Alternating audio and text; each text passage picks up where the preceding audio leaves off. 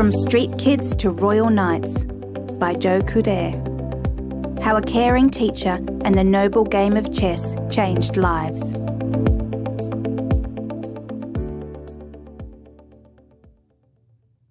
A whoosh of a flame startled teacher Bill Hall as he walked into his classroom. Whirling around, he saw 15-year-old Jose Tavares holding a lighter to a spray can of deodorant. "Make bueno, blowtorch," the Puerto Rican teenager was explaining to a classmate. Confiscating the can, Hall also broke up an arm-wrestling bout between a Pakistani and an Ecuadorian boy and gestured to Zhe Wei Chen, newly arrived from Hong Kong, to put away his Chinese newspaper. Zhe Wei, aged 13, pointed to the chess set Hall was carrying. "How say English?" "Do you play?" Hall asked. Zhe Wan shook his head no. Hall wondered if the student had understood the question. Recently transferred to JHS 99, a junior high school in New York City's East Harlem, Hall taught English as a second language, but he was not having much success with these kids. They were all troublemakers, some guilty of chronic truancy, vandalism and thievery. Most had an attention span measurable only in milliseconds. Zhe Wan's interest in the chess set was the first flicker of curiosity from any of them. Hoping to reach these kids any way he could, Hall, a veteran teacher of 24 years, opened the board and set out the pieces. "Chess is a war game," he began, "a fight between two people, like boxing or wrestling." As he held up each chess piece, he wrote the English name on the blackboard. The class became quiet. "If any of you guys want to learn how to play," Hall said, "come around after school today." At 3 o'clock, when prime mischief makers Tony Pagan and Jose Tavares slouched in, Hall felt a wave of apprehension. Together these guys could take me, he thought. But the teenagers never looked up from the chessboard, as Hall described the strategic importance of controlling the board's centre. At the end of the session, Pagan mumbled, "Heavy, man." "Cool," echoed Tavares. "Now we chess players." "No," Hall corrected him. "Now you know how the pieces move." To Hall's surprise, the two boys were back the next afternoon, along with Jose Luis Ortiz and Javier Montano. Tavares paired off against Pagan and immediately moved to control the centre. The school must have been mistaken in labelling him an underachiever, Hall thought. Soon, Zhe Wei Chen and two Pakistani brothers, Bashat and Zia Chaudhry, joined in. As the group grew, Hall began giving up his lunch hours and Saturday mornings to teach the basics of the game and supervise play. Fellow teachers told him he was a sucker. "You're wasting your time," said one. "These kids haven't got the brains to come in out of the rain." "Why not play a game with them?" challenged Hall. When the teacher showed up, Pagan creamed him. "Maybe the problem with teaching these kids is our low expectations of them," Hall said. The day Pagan checkmated Hall himself, the teacher sat back and whistled. "Hey, you guys are getting good." Pagan grinned with pride. "You teach us more?" one of the boys asked anxiously. "You teach us traps and sacrifices?" "If you want to learn," Hall said, "you'll have to read the chess books." "In English?" one groaned. "If what we need to know is in English, we'll read English," Pagan announced firmly. The boys' comprehension and vocabulary soon began to improve. When a science teacher remarked on Tavares's heightened concentration, the teenager explained the change. "I used to give up if I didn't understand, but I don't do that anymore because if you give up on the chessboard, you're dead." One Saturday night, Hall crammed his Volkswagen with kids and took them to a New York chess club. "Get those street punks out of here," an old-timer growled. Montano stepped forward. "Sir," he said, "we'd appreciate it if you'd play with us. We need the competition." Grudgingly, the old-timer took him on. When Montano made a move that exposed his queen, the old-timer waved forgivingly. "You don't want to do that, boy. Take it back." Montano shook his head. "Mr. Hall says if we make mistakes, we have to take the consequences." With his queen duly captured, the boy made 2 more moves and checkmated his opponent. "You fell for a trap that's 200 years old," Montano said gravely. "You'll find it in a book called The Art of Checkmate." Hall considered entering the boys in the 1986 New York City Interscholastic Chess League Spring Tournament, even though they'd been playing only for months. "Don't," advised the principal of JHS 99.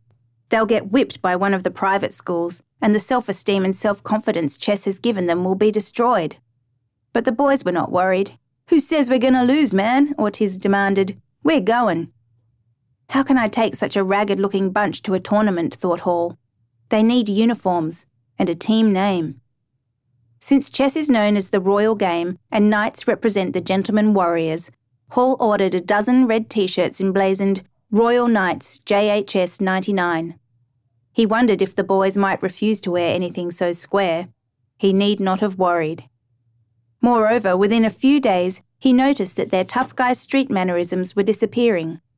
They asked Hall to show them the proper way to shake hands. "We're going to win," they said, "but in case we don't, we got to know how to lose like gentlemen."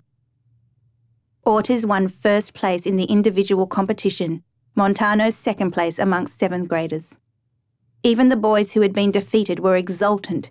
They were the Royal Knights now, and a win for one was a win for all. By now, the New York papers, delighted to have a story out of East Harlem that wasn't about drugs or violence, had made the boys local celebrities. And Fernell Adams, a retired Mobil oil executive, offered to finance the team's trip to Syracuse in New York State to play in the 1986 state tournament. But the boys refused to go.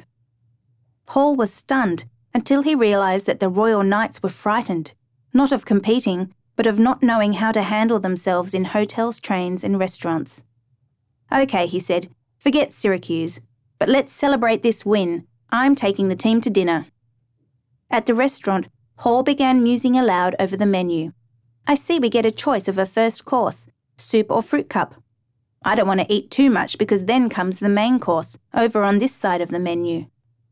The boys, busy watching which fork Hall used and how he cut his meat, left most of the conversation to their teacher, who spoke of places he'd been, trains he'd taken, and hotels he'd stayed at.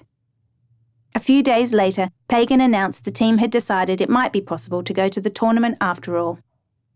At the station, they turned up carrying their belongings in shopping bags and cardboard suitcases tied with rope. One boy's jeans were out at the knees, another's sneakers were ripped and flopping. Hall took them across the street to a clothing store and bought them replacements. On the train, the Knights set up their chess sets and began practicing. Soon they had an audience. "East Harlem, eh?" one man whispered to another. "I wonder how many are into drugs." Pagan overheard him. "None of us," he said.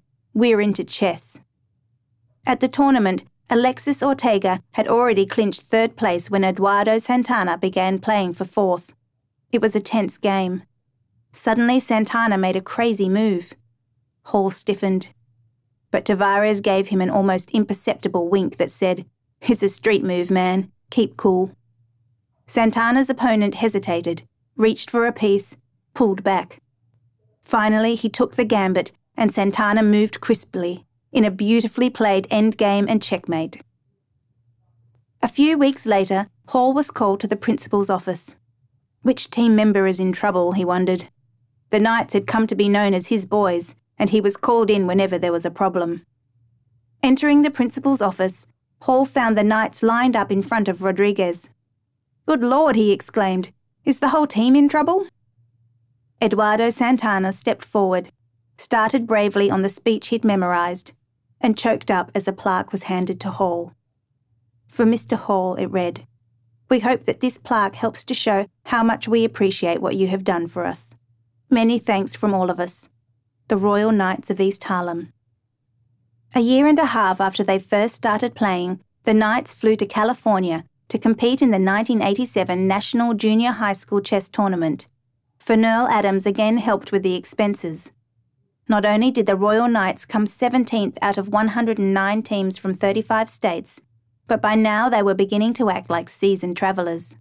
2 of the Knights, Jose Lau and Tsai Wei-Chen, were later invited to the Manhattan Chess Club to play an exhibition game against Maya Chibur-Danidze, the women's world chess champion from the Soviet Union. The 2 were among those holding out longest against Chibur-Danidze's championship play, and afterwards Hall spotted the 3 of them talking together. "Maya says we should go to the Soviet Union and play the kids there," reported ZY. Hall was speechless. The Knights would be the first American scholastic chess team ever to visit the Soviet Union. But Hall could already hear the chorus of people saying, "You're crazy, can't be done, too expensive." In addition, he thought, the school administration would probably veto the idea. He was wrong. So Hall continued rounding up corporate and private donations and made the arrangements with Soviet chess officials. New York banking executive Bob Moore and his wife Mimi bought luggage for the boys, and an exclusive men's clothing store outfitted the team. Meanwhile, the Knights urged Hall to impose an almost military discipline. When one boy didn't show up for a practice session, he was dropped from the team. "Actions have consequences," Hall reminded him. "You've learnt that in chess, and it's true in life too." The boy was reinstated, but only after he got permission from each teammate to return. When the team arrived in Moscow, members of the Soviet Sports Committee met the boys and escorted them to their hotel for a festive dinner. The next day, at the Central Chess Club, the team was surprised at the youthfulness of their opponents, who were only 10 and 11 years old, and shocked when every knight was quickly routed. Back at the hotel, they sat in gloomy silence. "Look," Hall told them, "they start these kids when they're 5 years old. Of course they're good. But now you know their style, and tomorrow they'll be overconfident. You'll do better." The next morning, in a demonstration match against international Grandmaster E. Sveshnikov, Pagan finished in a draw. This lifted the team's spirits, and that afternoon, playing against Soviet youths, the Knights achieved a 50-50 split. Later, at one of Moscow's newer youth centres, the team was warned that the competition would be the stiffest yet. Even so, Hall was surprised when Tavares emerged after only 15 minutes in the tournament room. "That sure was a quick loss," said Hall. "Who lost?" asked Tavares, beaming. "I won." That night, Bashar Chowdhury got a draw against a young Soviet champion, and the whole team celebrated. They had demonstrated to the Soviets, among the strongest scholastic chess players in the world, that the street-smart kids from East Harlem could control the centre. "It isn't that winning's so important," Tavares explained to Hall. "It's proving you can win. I don't want to leave the board until I prove that the guy who beat me isn't indestructible." How they've changed, Hall thought, as he walked down the aisle of the plane on the trip home. They had grown into thoughtful young men, willing to take responsibility and able to plan ahead. That morning, one of the boys had teased Bashar Chowdhury about his intention of becoming a lawyer. "Life is no different than chess," Chowdhury had said. "If you don't have a plan, you'll get beaten." Hall dropped into the empty seat beside Pagan, who was writing in the journal he'd kept on the trip. "Maybe someday you'll write a novel about kids growing up in East Harlem," remarked Hall. "Yeah, remember what a pain I was?" "Now you're talking about going to college," Hall marvelled. "It's great what chess has done for you." "Chess has been good for us," Pagan agreed. "But if I write that book, it won't be dedicated to chess. It'll be dedicated to the teacher who taught us the importance of controlling the centre, and that the centre is really ourselves."